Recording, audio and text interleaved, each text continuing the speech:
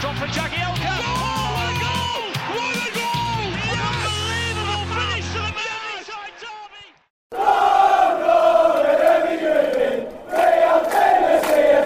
Welcome to the Toffee Blues, your source for all things Everton, and welcome to another show where once again I'm joined by Terry McAllister, and also a very warm welcome back to the Toffee Blues to Dave Johnston from the Falcon Blues.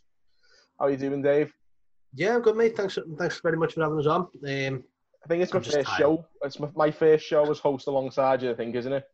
Yeah. It's normally been Jerry. I've not heard from him much even on Twitter, to be honest with you. Hope he's doing well with the family. Yeah. It's obviously big shoes for me to fill, at least. Definitely, mate. Yeah. So obviously tonight we're going to be doing a manager review, and tonight's manager will be the recently departed Marco Silva. After that, he's not dead. No, that does sound like he's passed away the way you said that. The best way to put it would be the recently... I mean, I was trying to say it in a nice way, but the recently sacked Marco Silva. I mean, it sounds a lot more harsh, but at least it doesn't sound like he's dead. Sorry, mate, you didn't flow there. Go ahead. You're all right, mate. So, okay, we'll just clarify before we move on. Marco Silva is alive and well. After that, we're going to have a transfer segment where we discuss our priorities for the next window, whatever that may be. We'll give our thoughts on a few positions in the team, and we'll finish off with an If You Know Your History Everton quiz. Before we get going on those segments, how are you guys doing? How are you holding up? How are you managing your lockdown? Yeah, pretty good. So same old, really, until today. I'm back doing some work from home today. First time since the lockdown, so I've been quite lucky to get this far without having to do it. But yeah, it's all right. I'm one of those rare people. I can't work from home. I hate it. I get too easily distracted. I like the mental checkpoint of going into a work building to do work and then checking back out when I leave. But I agree with that. I'm the same. Yeah, a lot of people, would love to work from home, but I'm one of them. I'm not keen on it, but, needs must. But, yeah, other than that, watched a bit of the show Vikings on Amazon Prime. I'd give it a go previously and never kept up with it. And now me and the missus are watching it as we go along each evening. And it's all right. Yeah, I wouldn't, not on to season 2. Wouldn't rave over it and go, you need to see it, but it's good. I'm a fan of it. How about you? Better after season 2. I believe so. 2, they were all done by the History Channel. So once Amazon took it over, it ramps up a little bit more and it gets a lot better. Yeah, I've heard that from other people. You've literally took the words out of my mouth. When you said it gets better as a season 2, I was going to say someone told me that when it switches from History Channel to Amazon, the game changes. And so you're the second person who said that to me. So I'm hoping to get the end of season 2 boxed off after this show, and then we'll see where we go from there. Good stuff. Yeah, for me though, I got furloughed back end of March. So at the minute, I'm Mr. Johnston, teacher, and all-round dad pretty much at the moment with the 2 kids. But Mrs. is still working from home full time as well, so it's a bit of a pain in the arse. But I'm basically, as long as the school are giving me work for them to do. I've got to work on printer now, so give them everything they need and then give them a couple of hours, and then you just see one of them running around with the tablet before. So, once they got their iPads, they're happy. But apart from that, I'm playing a lot more PlayStation games. Same, yeah. Got back into Final Fantasy VII Remake came out, didn't it, last week? Mm-hmm. So straight back into that. Streets of Rage 4 as well on the PlayStation and the Switch. I got it for both because I'm weird like that. I've just been playing it a lot more online on the PlayStation as well. It's so good. I'm really enjoying that for Streets of Rage 4.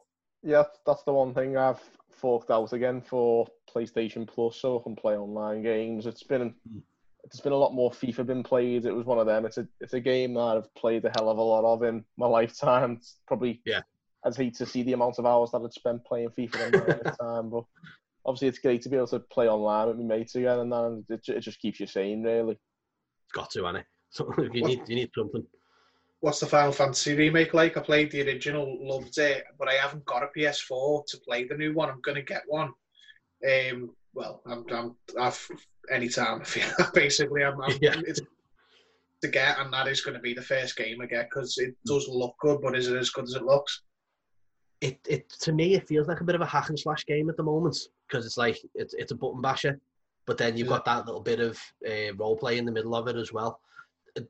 Graphically, absolutely stunning. Musically, the score to it is incredible, as you would expect it to be. It's all updated and everything. I'm just, I'm enjoying it. I'm not loving it because I could easily just go back and bounce into Final Fantasy VII on the PS1 now. And just blitz it and just play it for like a day. If I want to, this one, I'm like an hour and a half. All right, I'll pack in for a little bit. But it just seems like a boss battle after boss battle. It's not like the way Final Fantasy VII was. It's more like the later Final Fantasy 15 and stuff like that. So it's good. I'm enjoying it, but I think it's going to be hard for them to do more than. I mean, it only goes up to like chapter 18 or something like that, which is just out of Midgar. For all you nerds who are watching, you get out of Midgar and you're on the world map, and then that's when the game is finished.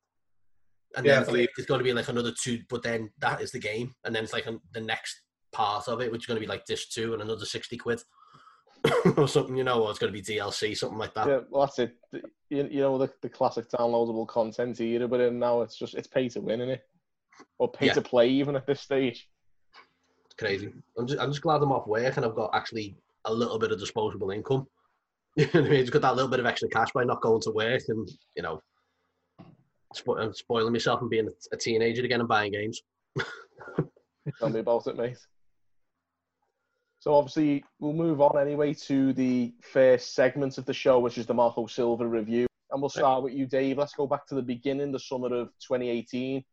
What was your opinion when Marco Silva was announced as our new manager? Well, he couldn't have done any worse than Koeman or Allardyce, really, could he? I think you look at it and you go, well, we needed someone in, and we needed someone in fast to steady the ship and get someone in with Marcel Brands. But from the get-go, it was like, I don't want him. I didn't want him as manager of Everton. It wasn't just, it just didn't come from anything that instilled any kind of confidence in me. You look at Koeman, and probably similar, but it was that name, and that recognisable name with Ronald Koeman. You can go, well, hang on, it's Ronald Koeman. It's not. Well, it was Marco Silva, and the 48 games in the English football to then come to Everton. That's not an Everton manager to me. And everyone's. It's more a case of like, all right, he's here. We got to get on with it and hope that something changes and something clicks with him and Brands. But for me, from the get-go, I was like, I don't really want this fella in, but I'm willing to give him the benefit of the doubt and, see where it takes us. Yeah, I think I was a lot more confident, than you were in him. I think the fact that he was bringing some kind of a more attacking style of play to the team, to obviously what we'd have to witness under Allardyce and to a lesser extent Koeman before that, I thought, whatever it'll be a breath of fresh air. And I think to an extent it was. What did you think, Terry, when Silva was announced?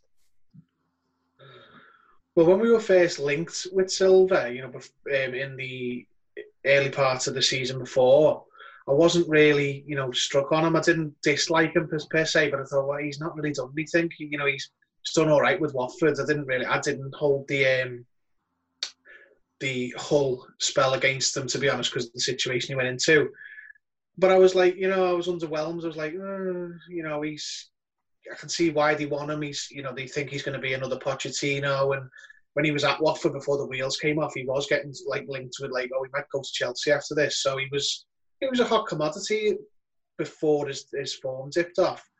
But when he actually got appointed, a lot of time had passed between the first link and then, and I had completely changed my opinion. At that point, I was like, I hated Allardyce. I hated him. Every press conference, I was just tweeting non-stop afterwards, slating him. I couldn't stand him. I couldn't wait for him to be shot at the club. The club could breathe fresh air again. So just like, if you get out of a bad relationship and the next person is not as bad and you're just like over the top with how much you think they're great, I was a bit like that with Silva. When he was appointed, whilst I still would have, I was still... you line up, Paulo Fonseca and other managers we were linked with. Silva was still down, my list of candidates, but I was just so happy sort of a young, like fresh ideas, progressive manager who wants to play attacking football on paper, I was made up. I was like, you know what? I would have preferred someone else, but I just think he's so much better than what Allardyce was. And I was happy for the club to get out of that little spell, because I personally liked Koeman. I thought he should have got a bit longer in the job. And no point going over that now. But I was so anti-Allardyce that I was just happy to have what I considered to be a proper Everton manager again, in the sense of it wasn't this self-promoting, ego maniac idiot in Sam Allardyce. So I was quite enthusiastic, but with all those like qualifiers. I think we can speak for a lot of Everton fans in that respect, where I think at that stage we took on this anything but Allardyce mentality. And do you think that maybe helped Marco Silva's cause in his early stages as Everton manager, sort of, especially when he first encountered that bad spell in the winter of the first season when we were struggling a bit? Do you think it sort of bought him a bit more time, the whole, at least he's not Sam Allardyce mentality? Did with me. Yeah, definitely. I'd have thought so because of the... Sorry, Sarah, go on. No, I mean, it wasn't right. I look back now and just think I was wrong there. Like, I was giving him benefits of the doubt when he didn't deserve it and he hadn't earned it, but I was just so keen to get a bit of stability and a bit of like, let's not turn on this manager, let's stick with it, because look what happened last time. That, I think I was a little bit naive and, giving him, chances that he if we hadn't have had Allardyce beforehand, he wouldn't have got. That's definitely... Yeah, probably say the same. It's just you did give him the benefit of the doubt, even in his press conferences, and we were thinking goals will come here. Where we were doing all the great work outside, leading up to the 18-yard box, and just not having that killer instinct. I suppose that was with having Calvert-Lewin up top a lot. Calvert-Lewin was still finding his feet for the majority of the season, and that sort of hamstrung Silva a bit. It's like, well, who do I turn to? Do I turn to Oumar Niasse? Cenk Tosun wasn't doing anything, and he did struggle, but it was like, no, goals are going to come. We all sat there and we all said, it's like, we're playing good football, we're just not getting the results. We'll keep chipping at this, and one day we're just going to spank a team and we're just going to go on and run. And unfortunately, didn't really happen until like the latter stage of the season. I think what was sort of disappointing, you spoke about his press conferences. I thought his press conferences were really bland. I just couldn't listen to them. I mean, whether you liked Roberto Martinez or not, I could listen to his press conferences and he had a bit more of a charisma, whereas I think Marco Silva was pretty dull, wasn't he? I remember some of his press conferences, like especially in the pre-season of this season that we're still in now. It's hard to. It's been that long ago now where I almost forget that Silva was the manager at the start of the season. The last 2 months have felt like an eternity, but that's kind of what it was like listening to a Marco Silva press conference. Yeah, he just mumbled through them all, didn't he? And you know what I mean? Like that was another thing. It was like, yeah, he doesn't communicate well, and everything was always. I mean, I can only speak for myself, but everything was. He's crap, but it's gonna come off, because there were things you could grasp onto under Silva, because Koeman, his first season, was basically Lukaku, just like hid all the weaknesses, and it's the same. I think Aubameyang's doing it now for Arsenal. I think without Aubameyang, they'd go like we did without Lukaku. But and then since Lukaku left, we've had no saving grace in the team at all. There was like no players that anyone liked, and there was no standout player who was making things bearable. But then eventually, when Silva comes in, he come in with alongside. We had Luca Dean, who was, everyone adored him because he was so good, and like Bernard on the left was, the new Baines Pienaar type thing, and Richarlison was scoring goals. So it came, Silva came in with things you could grasp onto as positives to say, sort of go, well, look, it's better now because, look at this, look at that. And we say about he was helped by the, spectre of Allardyce. I think before he went on the run, before the Cardiff win, which turned things around a lot for Silva, there was like talk. It's happened again since, obviously, that he's going to go, and David Moyes might come in. And I think that was it wasn't as widely reported as it was this recent time, but there was rumours that David Moyes was spoken to about coming in, and I think a lot of people were like, "No, just stick with Silva, even though things aren't great."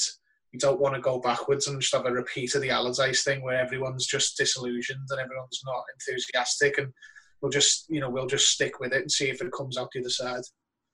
Yeah, I think I think we were scarred a bit by the Allardyce era where we didn't want to have that sort of permanent manager but interim manager, if you know what I mean, in the sort of Allardyce sense, which I think David Moyes would have been if we brought him in as well. And obviously, we had that same issue when we did sack Silva eventually in December. I think for a long time before Carlo Ancelotti was announced, it was rumoured it was definitely going to be David Moyes for about a week, I think, wasn't it? And I think which obviously the fans didn't receive well. I'd have been sick if that had happened. Honestly, God, I think if Moyes was to come in, I'd have been done with football. I'd have been done with Everton. Honest to God, that's one cut too many. That was it. You look at Koeman, you look at Allardyce, you look at Silva's tenure. It's death by 1,000 cuts. Even going back to Roberto Martinez, you looked at Martinez's style in his first season. It's great, attacking, flowing football, pressing, high energy, and then it just went. We're just going to pass it. We're just going to keep passing the ball around, and it was, and we conceded so many goals and lost so many games, and it was death by 1,000 cuts. And I think Moyes would have been the cut across my throat. That'd been done. Honest to God, I don't think I'd have bothered with Everton anymore. That probably would have finished me off as well. And you know what? It's not even that much. I mean, it is a bit, but it's not even completely a comment on Moyes' ability as a manager. But it's just so depressing, isn't it? The idea of it. You want to be excited by your club. You want to be able to get behind it. And I just think some of the bad decisions since.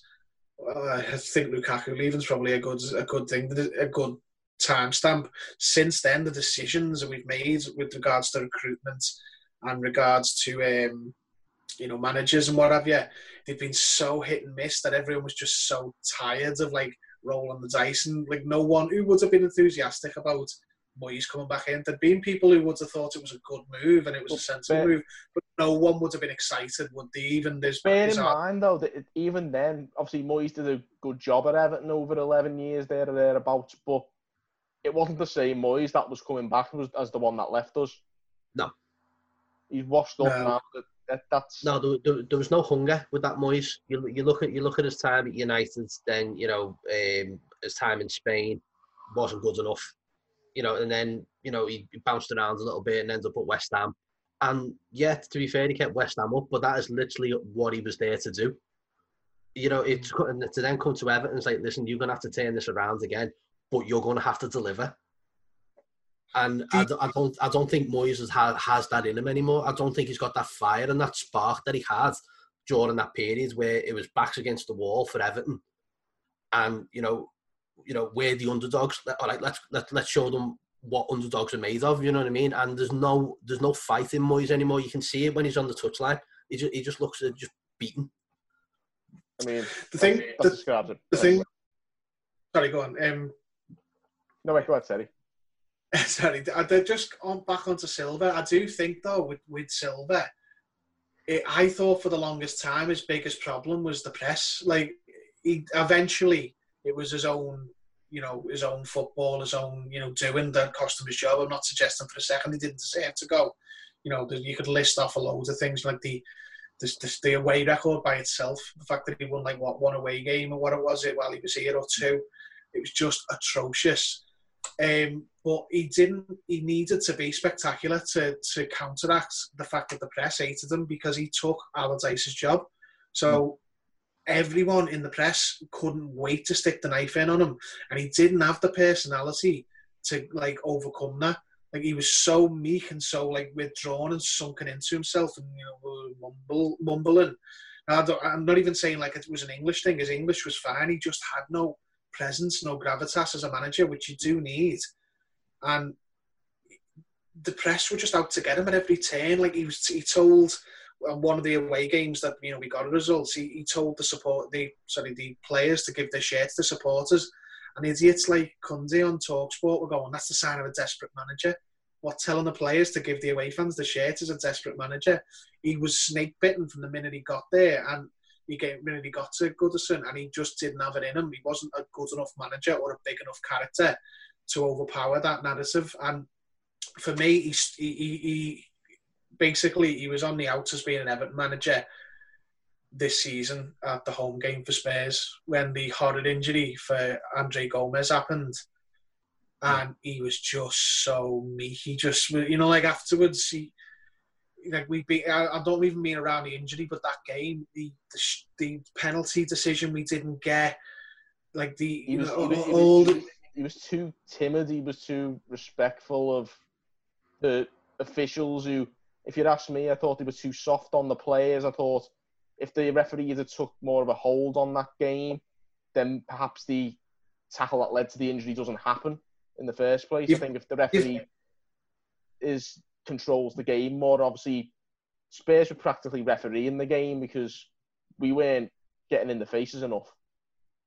Well, yeah, exactly. We need, I think, an Everton manager should be combative because the fans are combative. Look at Goodison when it's snarling, when it's nasty. You need a manager that embodies that. You don't need a hothead manager who starts, gets himself sent off all the time. But case in point, Carlo Ancelotti is one of the most decorated managers, most calm and collected managers in world football.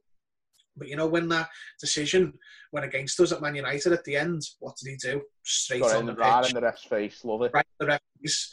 Honest to God, that was where Marco Silva, I think, ultimately went wrong. I think we could have got past the football and would have improved and we could have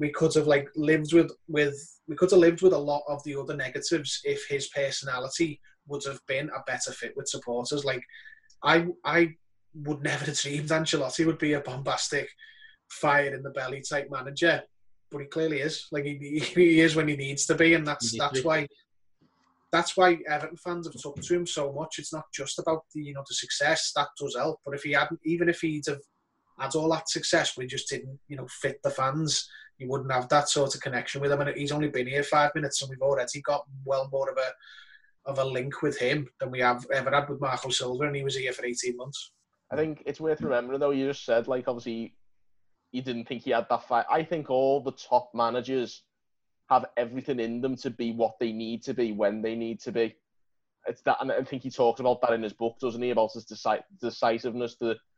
He knows when to be angry, when to be reserved, and I think Marco Silva was very monotonous in the sense that he was constantly too quiet, too meek, quite sulky. I think he just sucked it up a bit too much as well, and obviously he was getting pelters off the press, like you say. I think it all just came together I think it all just come down on top of him, didn't it? Like a ton of bricks. I think apart from that as well, I just think it's just this. He almost come across as a bit stubborn, as well as not just like as you're saying, he's very monotonous, but also a very stubborn person. It's like this is how I'm going to do it. This is how I'm going to set it out. I'm not going to change my ways or anything like that.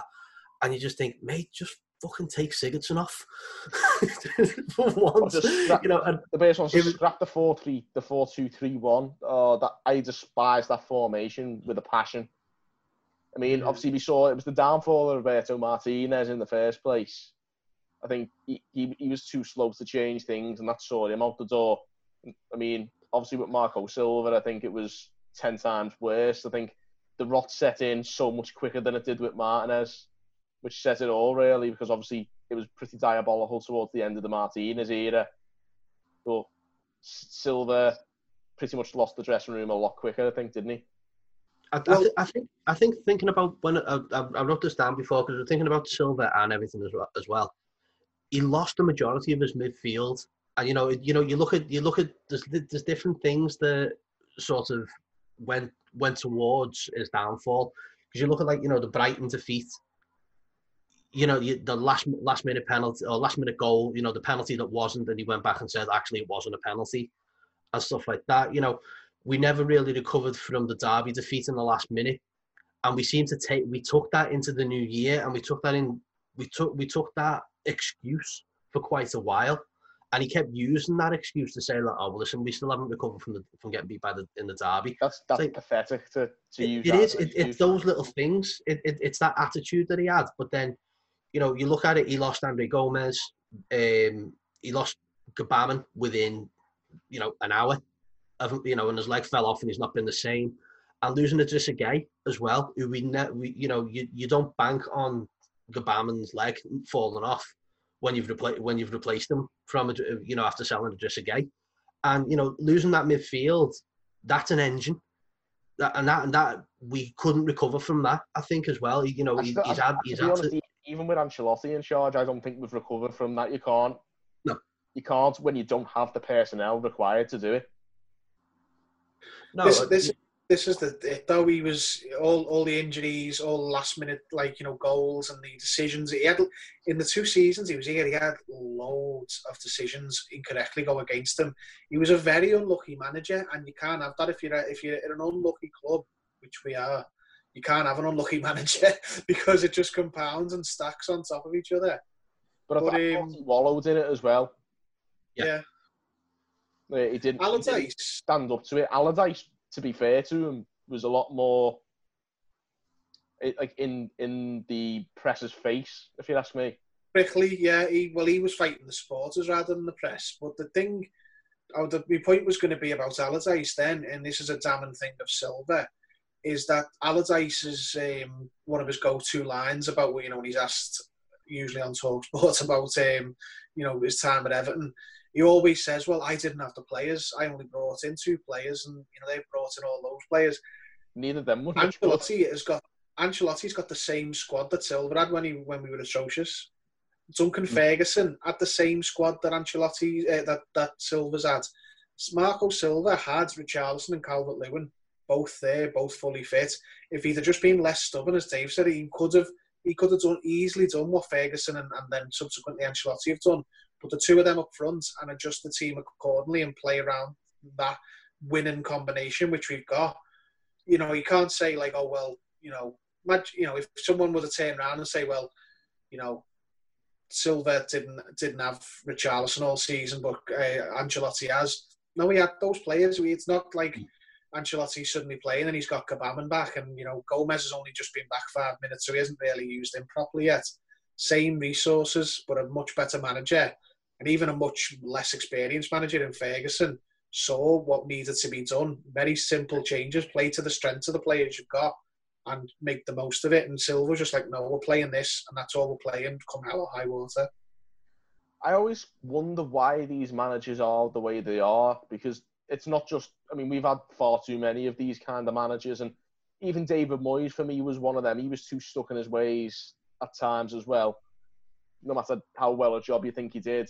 But it goes for loads of clubs in the bottom half of the table, and I find those kind of managers at that level are just too stubborn and refuse to change their ways, and it costs so many of them the jobs, and you wonder, like, when does the penny drop? You wonder if it's, as you said there, they're stuck in the ways. It goes, you look at Silva as well. Does that manager have a plan B? And if that plan B doesn't work, does he have a plan C? And that, for me, we've not had it. And all these managers that come in and show it, you look at Everton for the prime example. Obviously, you look at Silva's style, which was a lot of passing, a lot of high pace, but it didn't amount to anything. And it's like, well, listen, as Terry's just alluded to, then you play to the strengths of your strikers, which we didn't do. We started pushing Calvert-Lewin out wide, and making him go win headers on the wing, and then try and do everything else. Ancelotti's seen that and go, listen, lad, just go and play in the middle. Don't play in the middle of the park. Wait for the ball to come. Do what you need to do and win the ball where you need to, but be in that central position.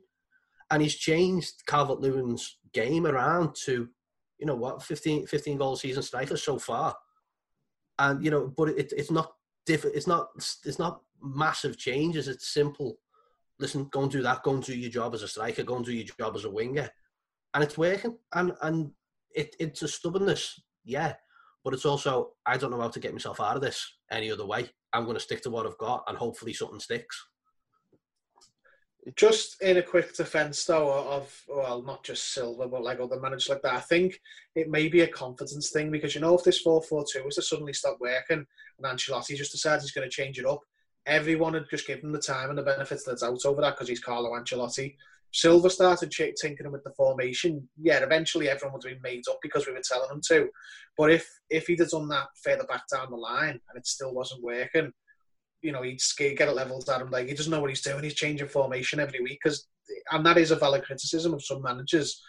But I think it may just be a confidence thing. These managers know that they're only, you know, 4 or 5 defeats away from the sack. So they're just terrified of changing things in case they're perceived as being, you know, unsure of themselves. It's a good point. I mean, the managerial climate is the way it is in the Premier League and has been for a good 10, 15 years, to be honest. It's not really what you want to see, but it is what it is. And obviously managers seem to understand that, and obviously they get rewarded handsomely for their sackings, unfortunately, and far too handsomely as far as Everton are concerned, with the likes of Martinez, Koeman, and of course Silva now. I think, is that always an issue, do you think, with Everton? Of course, obviously the FFP side of things, and obviously we want to keep as much money for the coffers for transfers. We don't want to be constantly paying off managers to be sacked. I know that was another big question mark against should we sack Silva when the rot set in at the start of the season. I think Silva was probably set up contract-wise to make it a little bit easier to sack him. Not to say that it would, you know, it's easy to sack anyone financially. You've got to pay them out. But I think the lessons were learned from Martinez and Koeman. I don't know. Well, I say lessons were learned. I think he only got a 3-year contract, didn't he? So he was the shortest contract of any of our, you know, like, not including Allardyce, any of the 3 permanent managers in recent years of Silva, Koeman and Martinez. Now, obviously, we've gone back on that and give Ancelotti a massive long-term contract, but I think that was, you know, part of how you'd attract him. You're not going to give him a 3-year contract, are you? I think it's a confidence thing again. I think the board know that, you know, Ancelotti is one of the best managers in the world. The fans aren't going to turn on Carlo Ancelotti. They'll turn on every member of the playing squad before they turn on Carlo Ancelotti, if you ask me. Yeah, true. I mean, it's one of them. Like, you can never guarantee anything, but you just hope that you eventually land on that. We've land on the right man in charge, because we've gone from a club that didn't sack managers to being one that regularly sacked managers, and Silva, for my money, needs to be the last one we sack for a long time. We don't want to get that reputation of being a merry-go-round club, and I think we're verging on it, even if we're not already on it. But Ancelotti, I think, has got the best chance, just because he will have, just from his reputation, the confidence of supporters, because he's the first.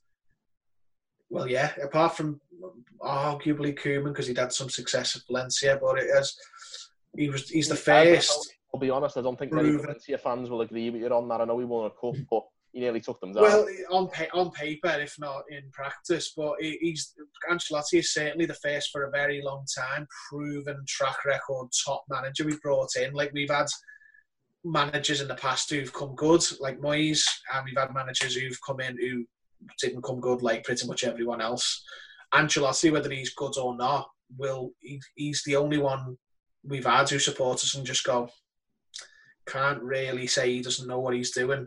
If he's having a bad spell, people will be confident that it is a spell, in my opinion. That's the perfect way of describing the situation, because Ancelotti, I think, I've spoken to a lot of fans, especially ones who saw the glory days and say this club's bigger than maybe what it's perceived to be, and people say we need a manager who represents the level that this club wants to be at, and this is certainly the first manager that we've had who certainly represents that sort of calibre that the club aspires to be, because all the others have been at best upper mid-table managers,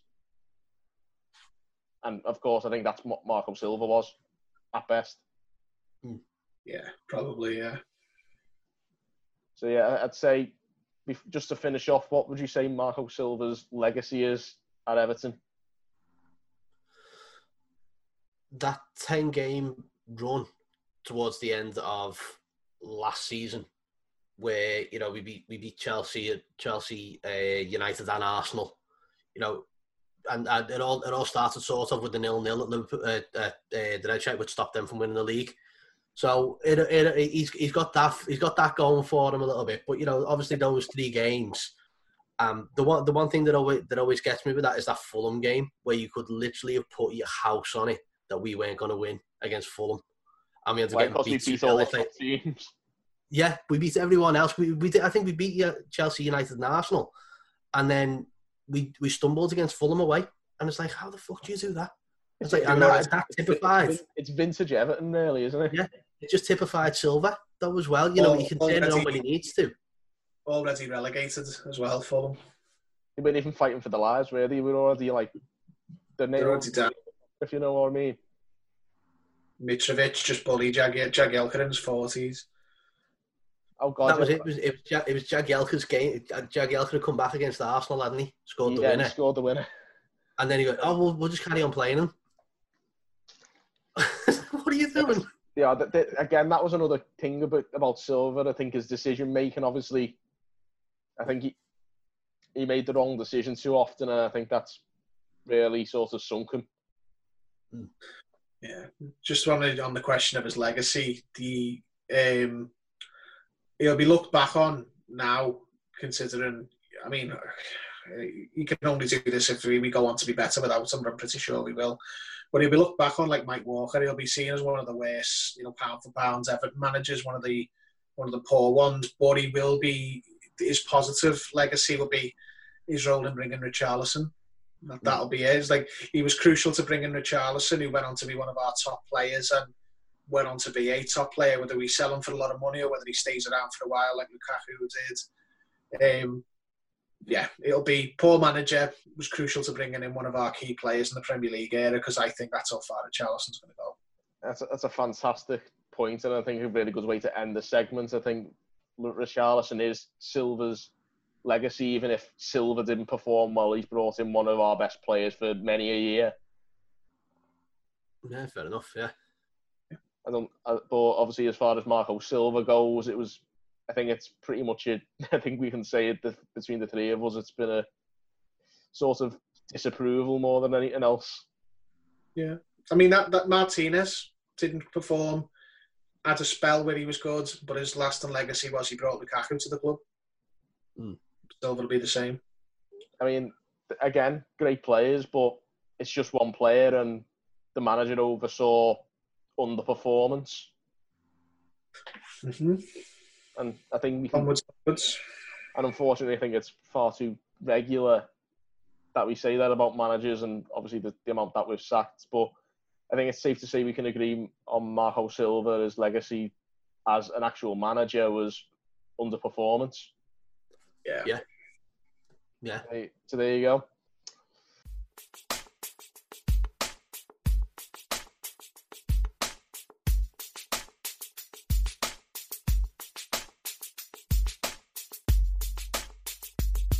Of course, at this stage, we can't say when the next window will be, but when it does open, Everton will no doubt want to continue the rebuilding job that's needed here, and we will want to strengthen a few areas. Now, the financial impact of the coronavirus crisis and the lockdown may mean the purse strings need to be tightened a bit, and there may be less new arrivals than we might desire.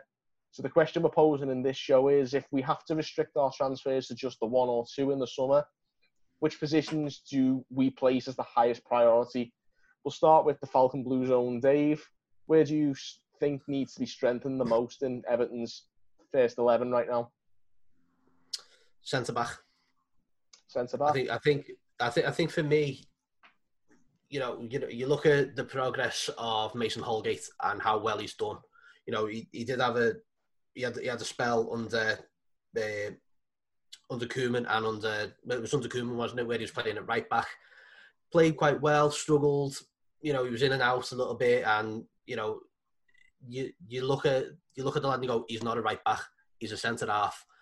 And you, as I said, you see the progress that he's made, and it's like that's what he was brought to do. You look at him and John Stones with the two, I don't know, something in the water in Barnsley or something that does something to centre halves, but the pair of them are just absolutely fantastic centre halves. I know John Stones has struggling as of late, you know, in that City side and not getting much of a game, but you know he's capable of doing something. And I think Mason Holgate has finally stepped up himself and gone, right, this is my chance to be the centre-half at Everton and to prove that I can actually compete in this Premier League. Playing alongside Yerry Mina has been, you know, Mina struggled as well and then has flourished and then has gone on, and, you know, he's had his injuries, which we all know of when he first came in. And then you look at Michael Keane and you think, where is the missing, or where's the weak link? And I think it's Michael Keane for me, and I don't think he's stepped up to what he could have been as well. I think, you know, when we got him from Burnley, it was like, fucking hell, we're paying 25 million here for Michael Keane. United's are keen on him. And it's like, well, where was this Michael? What happened to the Michael Keane of playing alongside Ben Mee as of that at Burnley to what we've got now? And it just seems like he's gone back so much in his career, not in his career, but, you know, in the way he's playing lately, that he is down the pecking order at Everton. So for me, you know, a centre-half is my first and foremost, because, you know, defence wins games. You know, defence wins a game every time. Doesn't matter. You know, to me, I'm a defender to play right back, and I will run and run and run, but I'll work hard for, you know, defensively. And I think that's what we need, just someone else just in that defence, bit like in the Jagielka mould, bit of pace, bit of guile, you know, talking, plenty of shouting. We've just lacked that, I think, for a while. And I think a centre-half is something that we need first and foremost. Then maybe move into maybe looking at like the centre midfields and stuff like that. But for me at the moment, centre-back definitely. Any recommendations? If we had to pick anybody, who would you go with in that centre-half role? If you had to name one off the top of your head. I think for someone, and I'll probably get shot down for this, but just someone who knows the league, someone like Chris Smalling. Oof. Do you know what I mean? I'm not sure that'll go down. That's what I'm saying. I'm going to get hung out to dry on this one, but it's a player who knows the league, understands, you know, what it's like to win with United and stuff like that, and is now doing well over at Roma. It's like, well, hang on, he knows the league.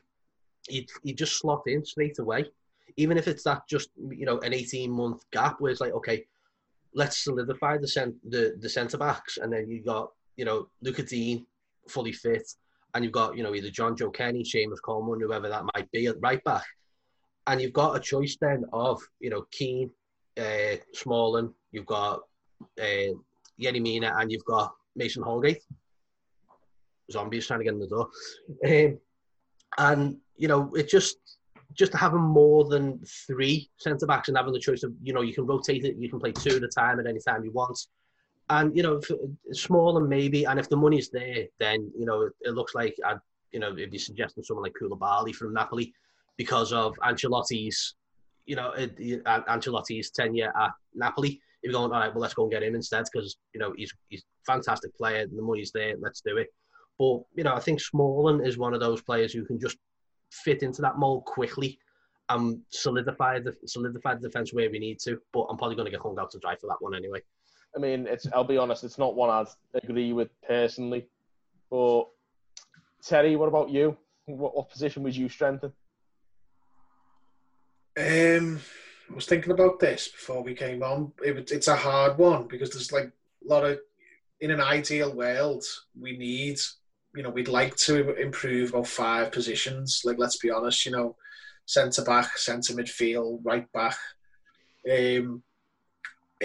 I do think, though, that it probably is a reality that, you know, we might see no transfers even, you know, given the uncertainty of finances with with COVID-19. And, you know, we've posted massive losses, haven't we? And you know, we still got a lot of professionals on the books, you know, who are taking a wage. Like, even ones you forgot about, like, you know, Matthew Pennington and players like that. And, you know, there's the obvious ones like Sandro and Balassi. And, you know, obviously a lot of these players are going to end up going on free transfers, like Nias Martina, probably Mo Bezic and so on. But I think it might be prudent for a summer or a spell where you just sort of, you know, try and save money rather than spend it.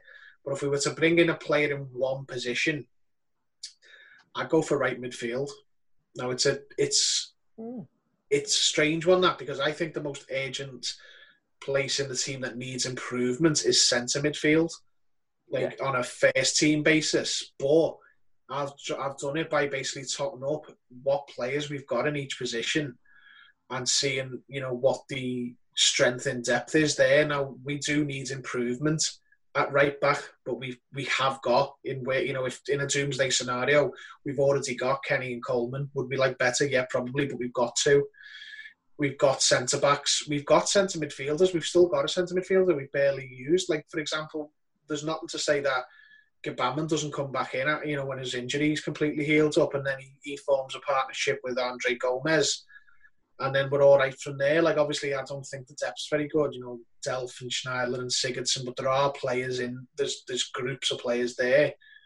Whereas Walcott, I don't think Walcott is that good in the first place, but he's certainly the first choice on the right. And then after that, what have you got? It won't also, be. I don't think Walcott is suited to a right mid position in a 4-4-2 either.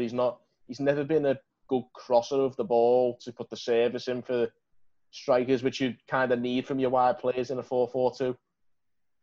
Yeah, well, this is the thing. In Carlo's 4-4-2, basically, the right midfielder is like the third attacker, whereas the left midfielder is like the number 10 he tucks in. And, there's loads of positions where, the quality isn't quite up to, top six standards, but we've got players who can play those positions who are passable.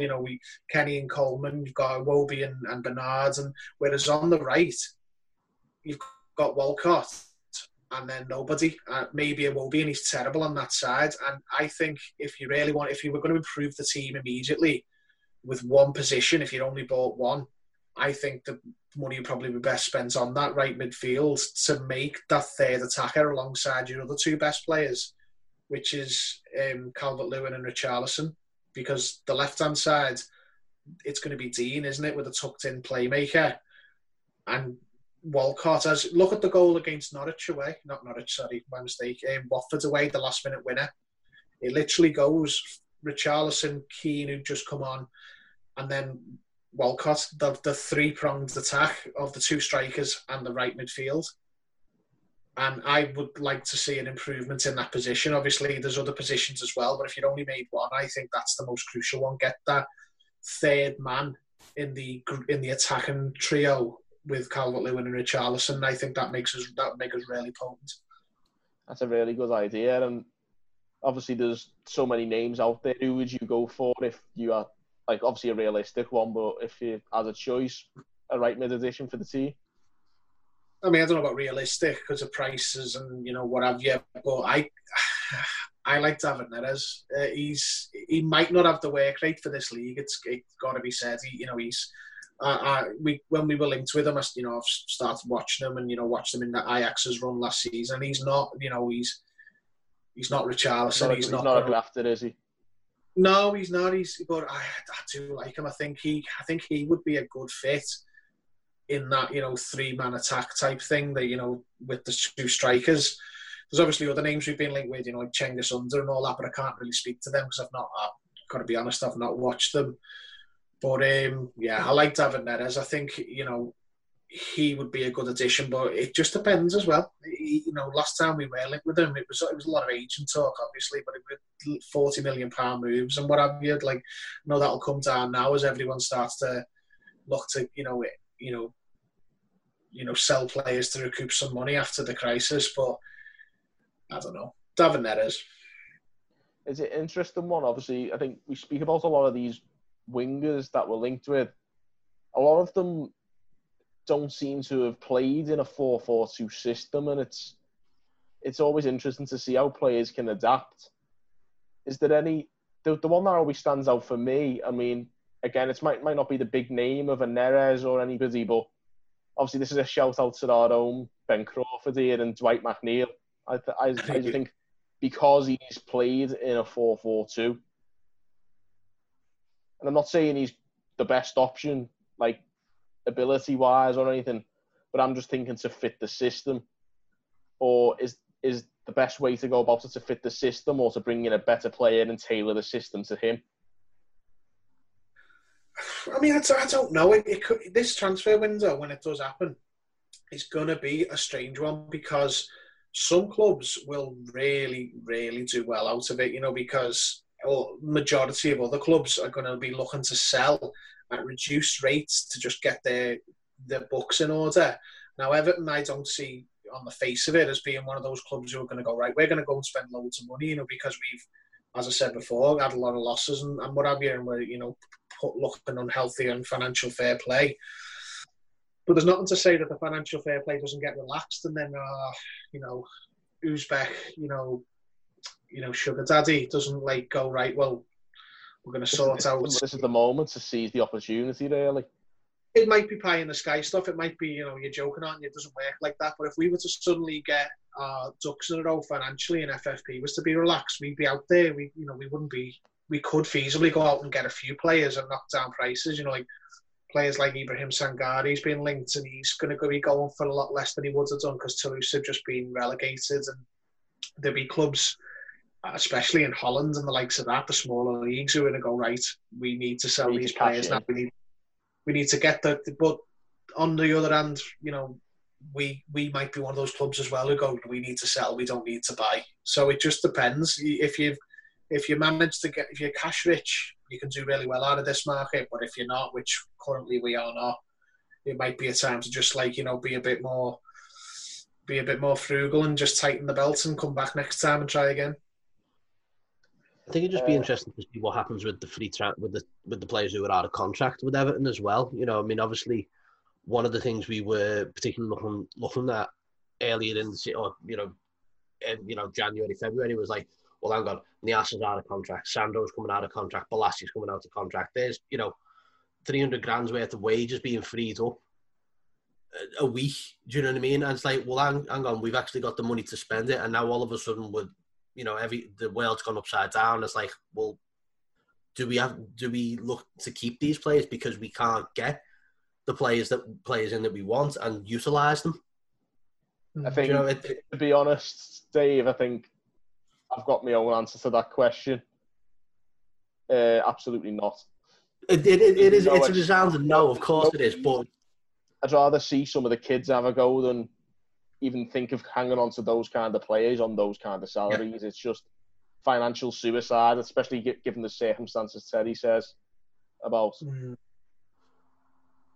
Well, we can assume safely that all the players who are out of contract, like Martina and Nias and who have you, they're going to be released. But there's quite a lot who are going into there last year.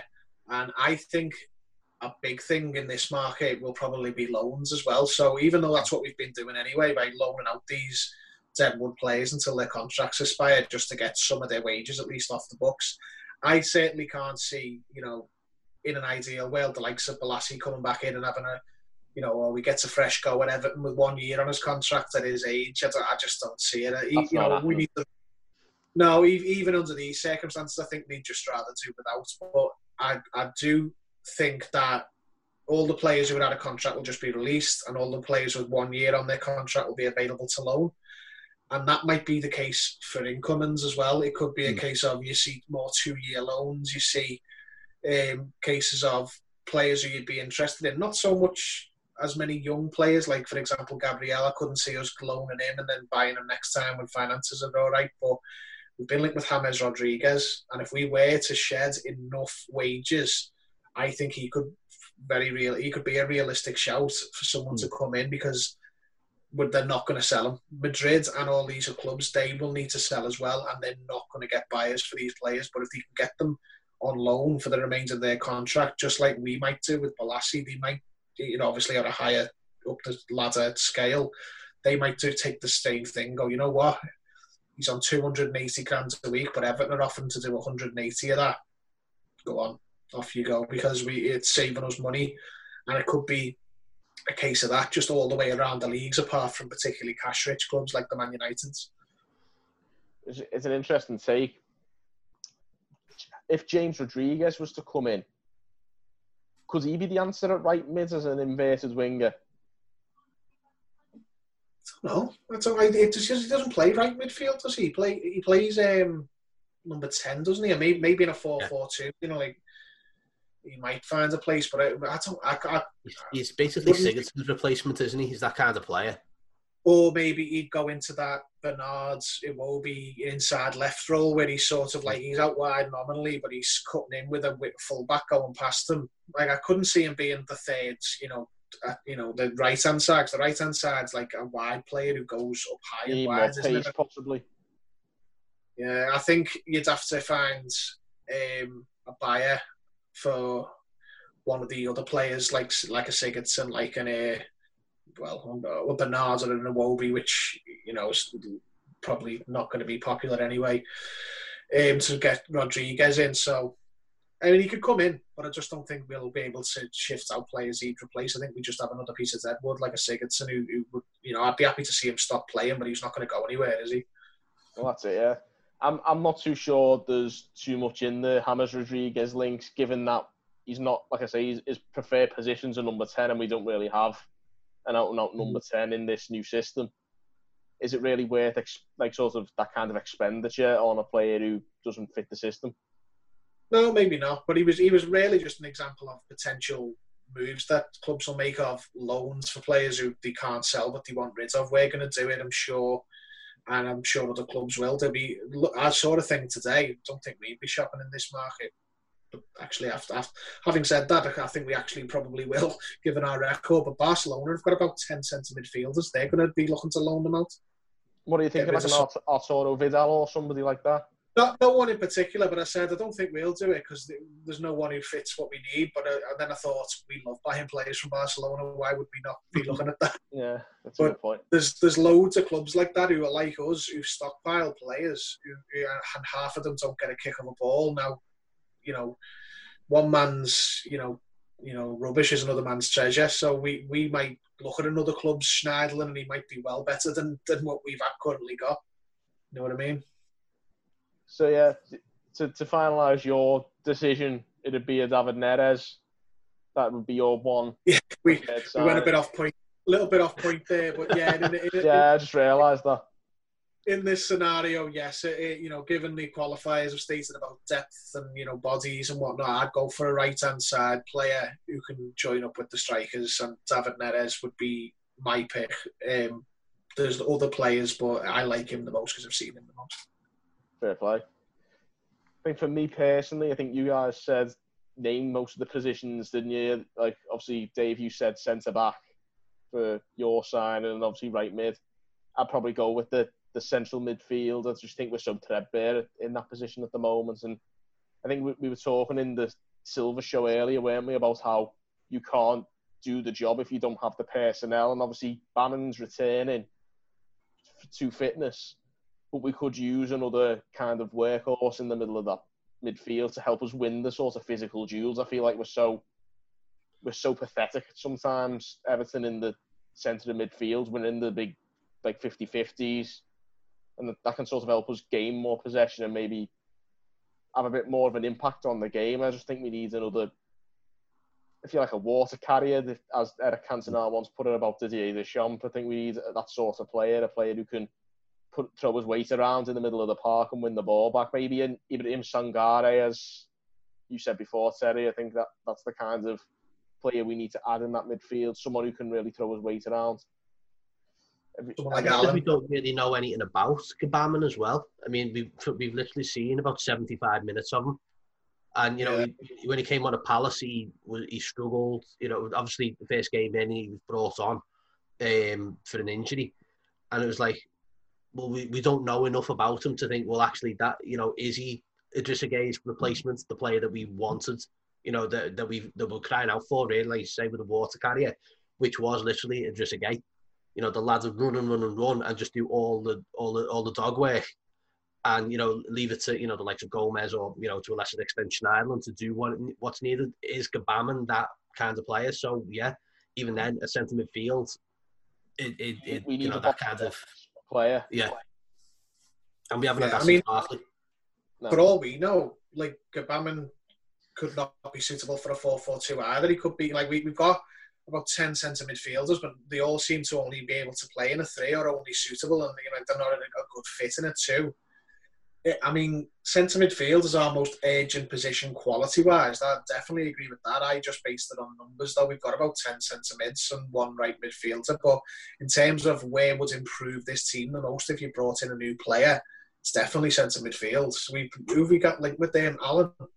Alan, that'd be an interesting one. I think, depending on the whole wage and transfer situation, like you say, I think he'd be a good addition. Even at, I think he's getting on for 30, but so was Idrissa Gueye, and he was doing a very good job of it. So why not? On a loan, if like you say, if Napoli sanction something like that, possibly. But I wouldn't be throwing the whole checkbook at him. I don't think he's worth that kind of money. No, certainly not. I mean, it's difficult, isn't it? I mean, nobody knows what the situation's going to be. I mean, everyone assumes it's going to be worse than it was, which how could it not be? But it's just how other clubs are set up and how they're going to handle it. If any Premier League club can come out of this stable, they're going to have their pick of a lot of players, at reduced fees and from lesser leagues, just so they can keep them afloat. And I don't even. I'm talking players who probably would have cost 30, 40 million before this are probably going to be going for 15, 20 now. But is 15, 20 going to be a prohibitive price? Because it will go back up. When things settle back down, the inflation will go back up again. It's just going to have one summer where if you get it right, you're going to literally make up, a lot of yards on the competition. Just hope that we're one of them who can pull it off. It's going to be one of them. I think we do need to have a little look around, certainly for some bargains. Like I say, we don't even know when the next window is going to be. I keep saying the summer, but will it be the summer? When will the next transfer window be? Obviously, it's such an odd time. We don't know when they're going to whether they move the goalpost in that respect. It's awkward, isn't it? I mean, you're hearing stuff saying they want to resume back in June and stuff like that. Or, as we were talking about before we come on air, playing in Australia or something like this, 9,000 miles away, and you can't even go to a funeral at the moment.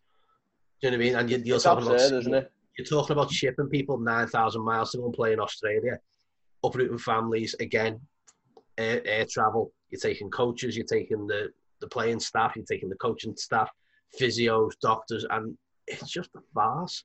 It's just one thing after another that you just hear and you just think, what the hell are you thinking? But the truth of the matter is, we've got these other leagues. The Netherlands, France have cancelled their leagues.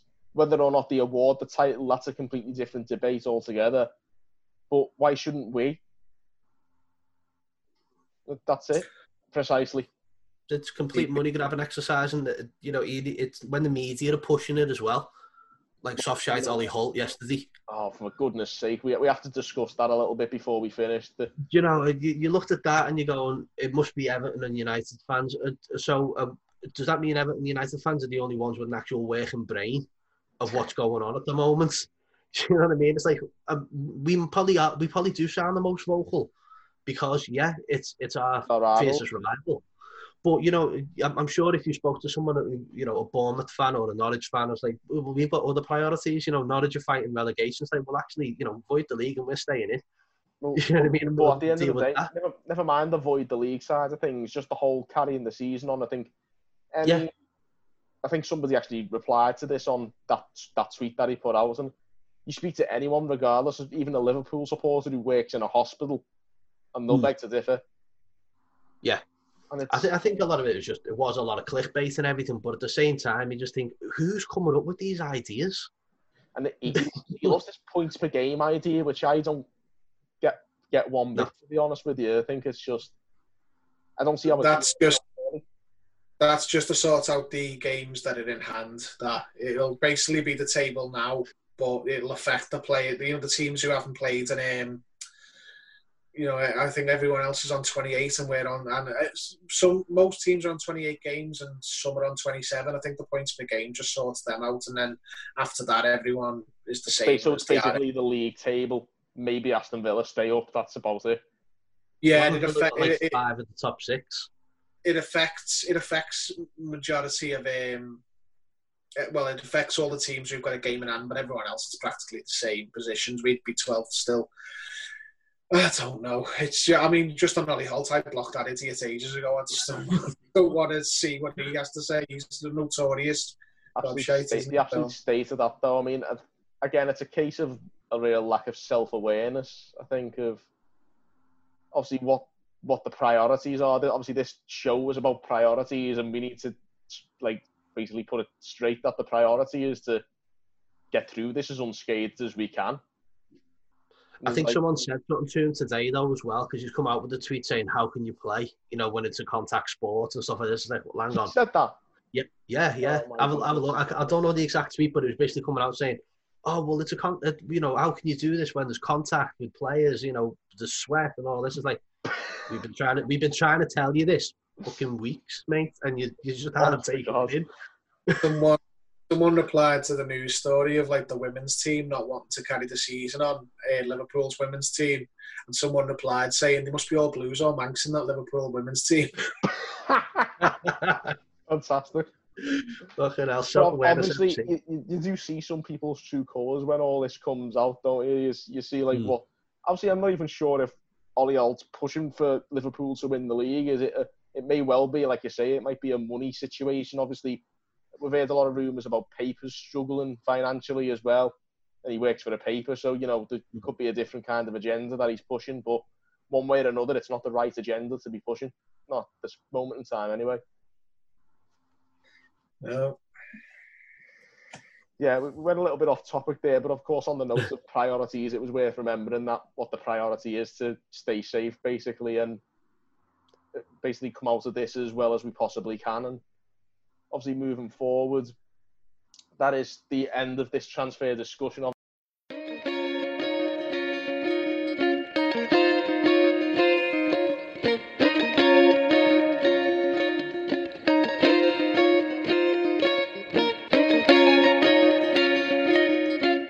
Lucky podcast listeners, it's of course time for the If You Know Your History quiz. Tonight it's Terry versus Dave in another Matchday Squad quiz. For those of you who haven't tuned in before, that basically entails me naming an Everton fixture from the past, and our two competitors will take it in turns to reel off the members of the squad, be it a starter or a used sub who took part in the game. First to get a wrong answer forfeits, and the other is our winner.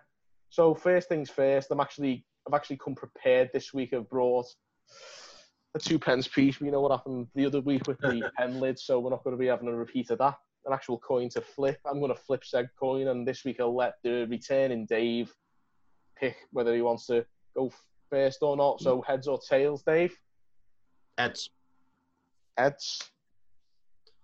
It's tails. Terry, do you want to go second, mate?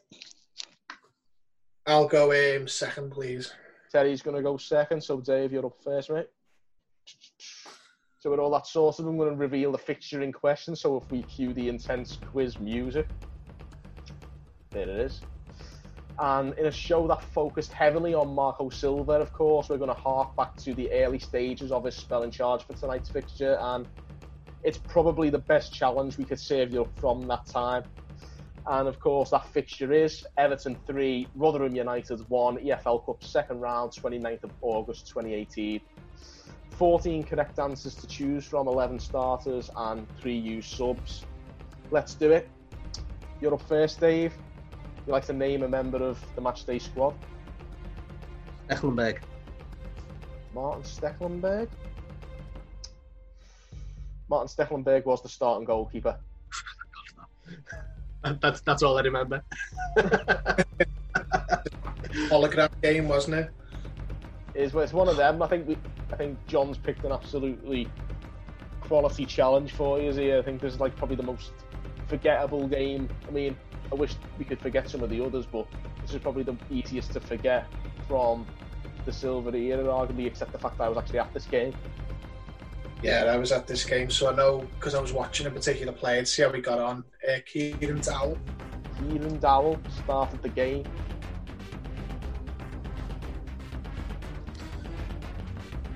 Dave? Tom Davis. Tom Davis. I think he was the captain that day as well. That's 3 down, Terry. Luca Dean. Luca Dean. He did play. Started the game. 4 correct answers in a row. Good start. Dave? Michael Keane. Michael Keane did not play.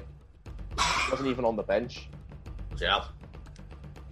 So that does mean that Terry's our winner after only five answers given. But we'll reel them off anyway, just for a laugh. Go ahead. Terry, do you want to give us another name? We've still got another. How many have we got? Another 10 to go. Kurt Zouma. Kurt Zouma started the game. 9 to play.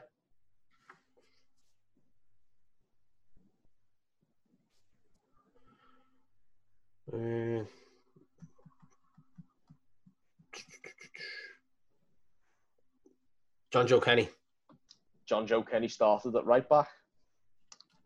8 left. Oumar Niasse. Oumar Niasse started the game. 7 left. Schneiderlin. Schneiderlin was one of the substitutes. 6 left. Did Sandro play? Sandro did play. He started the game and he was the player Schneiderlin replaced. That's right. You know, 5 right. to go. Let's see. 2 subs and 3 starters. Richarlison. Richarlison didn't play. I'm not in the squad either. Wasn't even on the bench. Gylfi the Ghost Sigurdsson. Gylfi the Ghost did play and he scored one of the goals. Remember them Sigurdsson goals? Yeah, remember them? Sigurdsson playing games. 4 left, 2 starters and 2 subs. Bernard didn't play. Wasn't even on the bench. I'm crap at this. I'll be honest. Calvert-Lewin. Calvert-Lewin scored the other 2 goals. He played the whole game.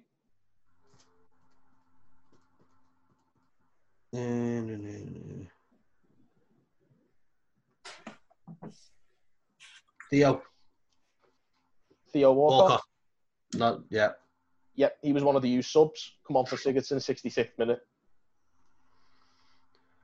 We got one sub, one starter. Sub. Yeah. Holgate.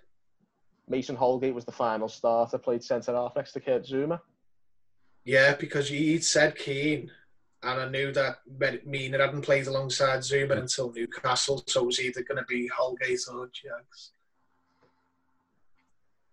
Yep, so that rounds off the starters, just 1 sub to go.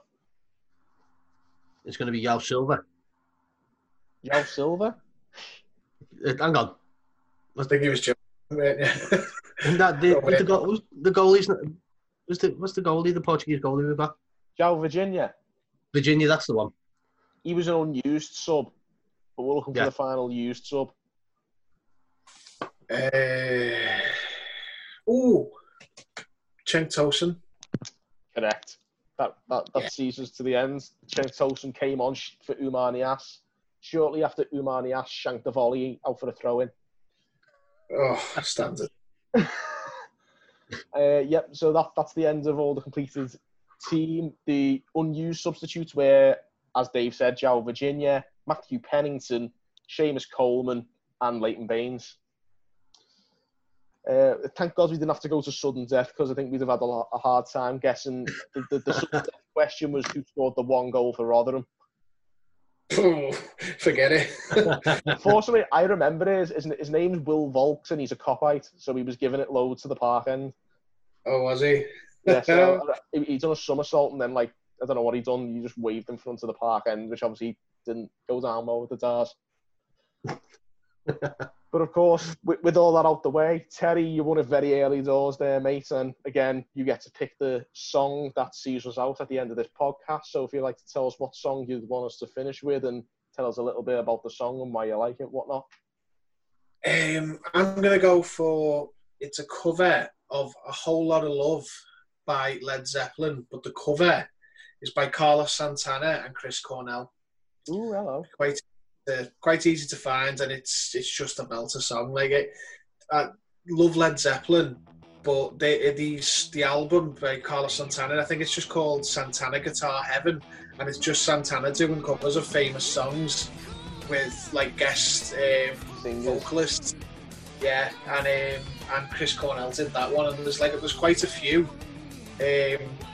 like decent ones, like Riders on the Storm with Chester Bennington, but the best one on the album has got to be Whole Lot of Love with Chris Cornell. He was just an amazing singer, Chris Cornell. Like, and this song just really suits him. Yeah, very good group as well, Soundgarden. Yeah, he was great. Yeah, I only really found he got into Chris Cornell like towards the latter part of his career. Like, Audio Slave, Soundgarden, and his own solo stuff. But his solo stuff, he started doing like he done the Bond theme, didn't he? Yeah, that was really That's good. how I came across him, to be honest. That's a really good Bond theme, that one, You Know My Name. But his album at that time, his solo album, he started doing stuff with Timbaland, and it was terrible. Like it was like it just didn't suit him. It just didn't suit him. Like I'm not against artists doing different things. Like you don't always have to stick to one thing and that's it, because that tends to be what a lot of like fans want them to do. But if you're going to switch it up, you need to be good at it. You know what I mean? You can't make an absolute pig of an album. That's what he done. But I think that song was on it, and I don't think it was part of the album. I think it was just stuck on it. It was a song he done it like one off. It just sticks out a mile. Like, You Know My Name. But it's great voice. And a great way to finish our show as well. So of course, thanks for coming on again, Terry, and of course our own Falcon Blues very own Dave Johnston, and of course check out the Falcon Blues on Twitter, and check out all the other good stuff they do, like the tours and their pub quiz on a Thursday night, if I'm not mistaken. Yeah, we should have something hopefully this week. Well, Paul's working, obviously working for care homes and stuff like that, so he's on the front line doing his bit. So fair play to him. But when he gets a chance, he puts a decent quiz together. He really does. Is Ollie Holt on Paul's list already? He went on the list last night when I did a video with Barney and Callum last night, and I put Ollie Holt on there. But I'm going to leave it to Paul to deal with the rest of it and do the actual video of putting them on there. But he definitely made the list yesterday. Yeah. I like it. I want to know what this list is now. Oh, it's just a list of absolute knobheads. And in the world, well, not specific to Everton, there's the odd one who isn't Everton related, isn't it? But he's just got a list of people he hates. Oh, that's fantastic. So definitely go and check. Let's say it's called the Mike Hunt list, and then you'll understand what the list is actually called. Then I want that. Well, anyway, there you go. Be sure to check out that list as well. So, he actually got a scroll made, so we could write people's names on there. So with a feather. It gets serious when there's a scroll involved. So there you have it, guys. Thanks for tuning in on the Toffee Blues, and we're going to finish with A Whole Lot of Love by Chris Cornell and Carlos Santana. Thanks for listening. See you later.